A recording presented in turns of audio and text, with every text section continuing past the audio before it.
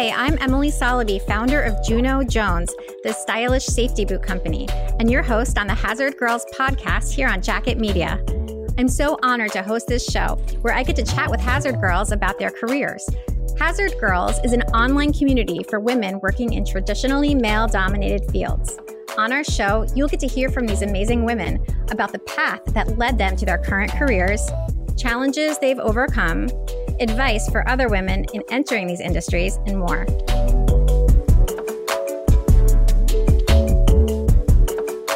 And we're picking back up with part 2 of our interview with Mitzi Perdue, author, speaker, TV host, the widow of chicken magnate Frank Perdue, the past president of American Agri-Women, the founder of Sarah's Farms Real Estate Investment Company, and the founder of the nonprofit organization WTF, which also means Win This Fight, which raises money to fight human trafficking. Oh, and her trucker handle is Peach Blossom. Welcome back to the show, Mitzi.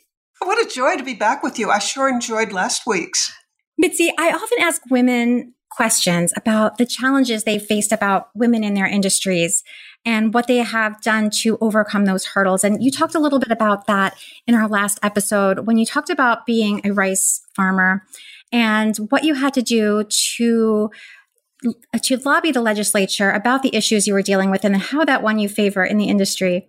But I think you're coming also from a different angle. As a well-known person in your business communities and as the wife of Frank Perdue, did you have an easier time or a harder time getting taken seriously in business? Oh, such a good question. And you know, there are various members of the Perdue family that wrestle with exactly that. The answer that they give and that I'll give is it's a huge advantage and it's a terrible something that holds you back. In the end, I think that it's a wash. For a good bit of my career, I actually tried very hard to have career choices where my background would not help me. Like, for example, I became a syndicated columnist. I wrote on the environment. And I chose that in part, because it interested me and I cared, but in part because I could know that any success I had as a writer, it was not because of who Daddy was. It was because, I hoped that I was doing a competent job. My column went to 420 newspapers, and I became the most widely syndicated environmental writer. Having a famous and wealthy father made no difference whatsoever because a newspaper isn't going to pick up my column unless they like it. And for television, it was kind of the same thing. I got into television in the oddest way. That was my next question. How did you get involved? Well, I mentioned last week that I had written a magazine article that saved the rice growers from being put out of business by a senator who wanted to ban agricultural burning. And that was during a period when if you didn't burn your rice fields after the harvest, that I'll get this terrible disease called stem rot. Well, because of what I wrote, it was for me an amazing experience. But first, the guy carrying the legislation withdrew it. But second, I became talked about on a whole lot of talk shows. And I've got to tell you, it's one of the weirdest experiences in the world to be driving along. You turn the radio on and, oh my gosh, they're talking about my article and me. So suddenly I was getting a certain amount of almost celebrity, which I was not used to. And the local TV station asked if I would like to be on the farm show just to talk about it. And, how did it happen that a lady rice grower got into rice growing and then got into agricultural politics? Well, this was a period in my life where I was so shy that it was genuinely hard for me to use the telephone. I had picked rice growing in part, I suppose, because I didn't have to interact with people and my just paralyzing shyness.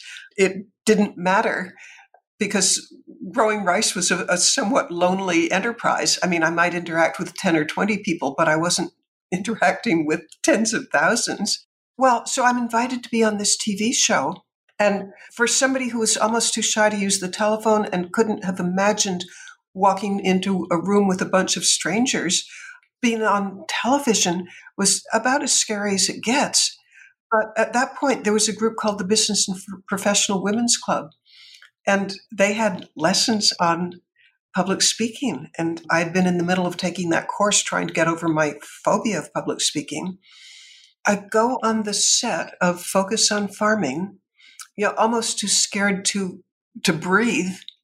And then there's a little red tally light that comes on. Well, it's a red light, and it's called the tally light on a camera. And it tells you in the studio, if a camera is facing you and that red light lights up, it says that you're going out and tens of thousands of people are watching. And I was expecting to faint. But instead, the most shocking thing that ever happened to me in my entire life, I discovered that I liked it. I found the words came easily. I knew my subject inside and out. I wanted to communicate with people things that I thought would be really valuable to them to know. And okay, the most amazing thing to me was that I found there was this other side of me that loved being on camera. That was the first most startling thing. The second most startling thing was the station manager had caught the show, and he said, "Would you like a job in television?" So I went in a matter of days from being too shy to use the telephone to being a TV hostess. It's amazing. And what years was that? That would have been 1980. 1980. Okay. And you had how many? Wait, I may be wrong. Maybe it's 1979. How about 1980-ish? Yeah. It wasn't later than 1980, and it could have been 78. January is Human Trafficking Month. And at this point in your life and career, Mitzi, you've dedicated much of your efforts toward fighting human trafficking. We know this is a global issue, mostly affecting girls and women. Will you talk to us a little bit about the issue? Yeah, I'll talk about how I got involved. And I'm going to bet a lot of people who are listening to us right now might be in the same situation I was in a couple of years ago, where I'd heard the term human trafficking, but it just didn't mean a lot to me because it was just kind of like words. But 2 years ago, I heard a lecture that included videos. And this was a lecture about a guy, his name's Paul Hutchinson, and he goes around rescuing girls, and I suppose he rescues boys as well, but in this particular case, it was talking about a sting operation where he managed to rescue, I'm going to guess, 12 girls. But because it was a sting operation, he was actually filming the girls before they were rescued. And I got to see these little girls, 10, 12, maybe 14. And they didn't know they were going to be rescued. They just knew that they were being herded into a group of, they thought, older men who were going to rape them. And I could see in their faces just the frozen look of fear and terror and depression. It was just, I couldn't unsee it. And well, the story has a happy ending because Paul Hutchinson rescued all of them. But I was so shaken by the amount of suffering you could see on the faces of the little girls. And I began learning more about it, that these little girls would be raped 10, 12, 15 times a night, 365 days a year. And their life expectancy was less than 7 years. They were going to die of overdose, suicide, disease, or murdered for their organs.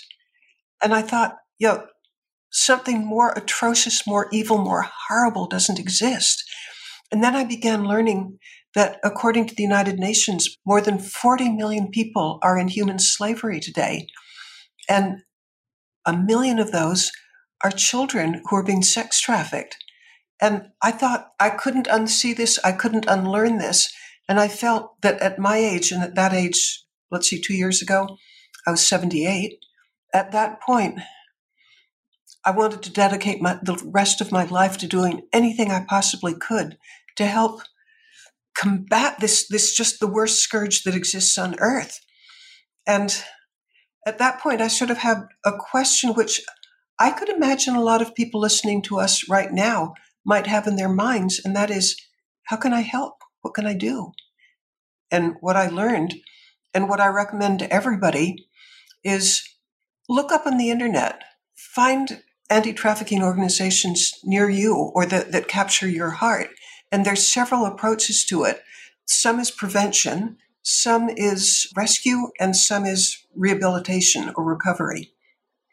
And what I've done is I figured out a way of raising a lot of money for other anti-trafficking organizations. And one that's going on right now is Rosie the Liberator. You've heard of Rosie the Riveter? Well, Rosie the Liberator is a 21st century version of that. I'm asking people to take a selfie in which they kind of turn sideways to the camera. They make a fist and they look and they make a muscle and then put that on social media. And this is a challenge. Put this on social media, #WinThisFight, and donate $5 to the anti-trafficking organization of your choice and invite 2 other people to do the same thing. And I bet by now it's tens of thousands of dollars that have gone to anti-trafficking organizations. And that's just extremely satisfying to me to know that it's raising awareness and it's raising funds. And for people who are used to texting, I'm going to give it's called a short code. And that's what you type in, say you're starting a new message. And you know where it has 2? Well, if you text 51555 or 51555, if you text those numbers, and then under the message part, you type in WTF and press send, in a matter of seconds, you'll get back a link to my website, and it's called winthisfight.org. I would love it if you'd upload any photographs that you have of Rosie the Liberator, or if it's a guy, Rusty the Liberator. We're going to do this. So we're going to post this in the Hazard Girls group on Facebook, and we are all in on this. Oh, I'm so pleased because it truly makes a difference. But if you don't already have an anti-trafficking organization you'd like to donate to, send me $5, and please do it, because it's the more people who we have. I'd like you also to volunteer to help, and whatever your skill set is, I will do my absolute best to match your interests and passions and what you'd enjoy doing. And the number of ways you can help is, I think it's in the thousands. I'll find you work where it can be, maybe it's 5 minutes a week or maybe it's full time. I can find you ways that you'll find satisfying and important for combating this horrible atrocity. And I'll tell you what you'll find if you do volunteer.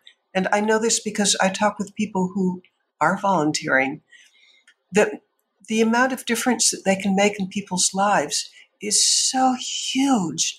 I'm not sure that there are many other things you can do that would impact people so positively. And the people who do volunteer, they get the joy of being certain that they're helping combat the worst evil that there is. And I have a theory that at the end of your life is measured not by what you could get, but by what you can give. And here's a way that's tailored for you, where you'll be celebrated and appreciated for what you do, and you'll get to hang out with people who are wonderful. So text WTF to 51555 and sign up for my blog. You'll find out fascinating things, such as, why do people do this? Who are these monsters who are raping children? What's it like? What's going on in the minds of the people who are being trafficked? I talk with psychologists and psychiatrists who treat people. I'll give you insights into this, and I'll give you hope of things that can change that I think you'll be really, really, really glad you did. Mitzi, I really want to thank you for taking the time today to be on the Hazard Girls podcast.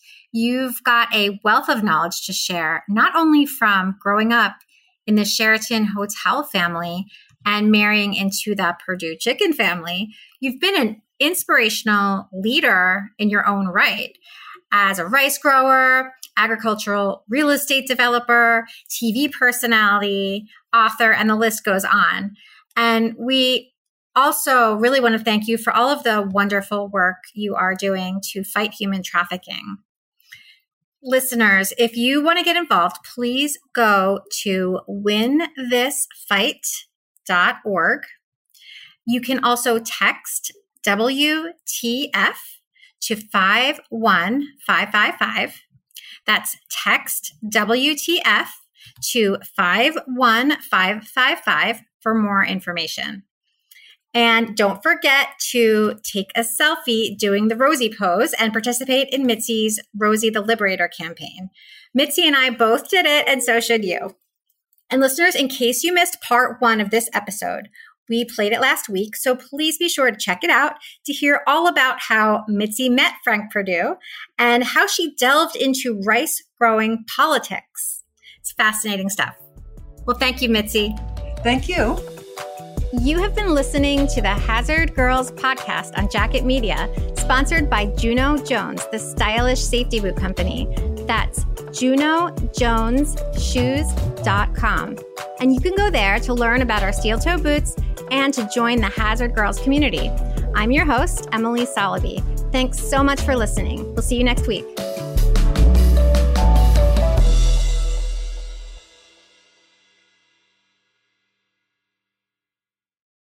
This podcast is a part of the C-Suite Radio Network. For more top business podcasts, visit c-suiteradio.com.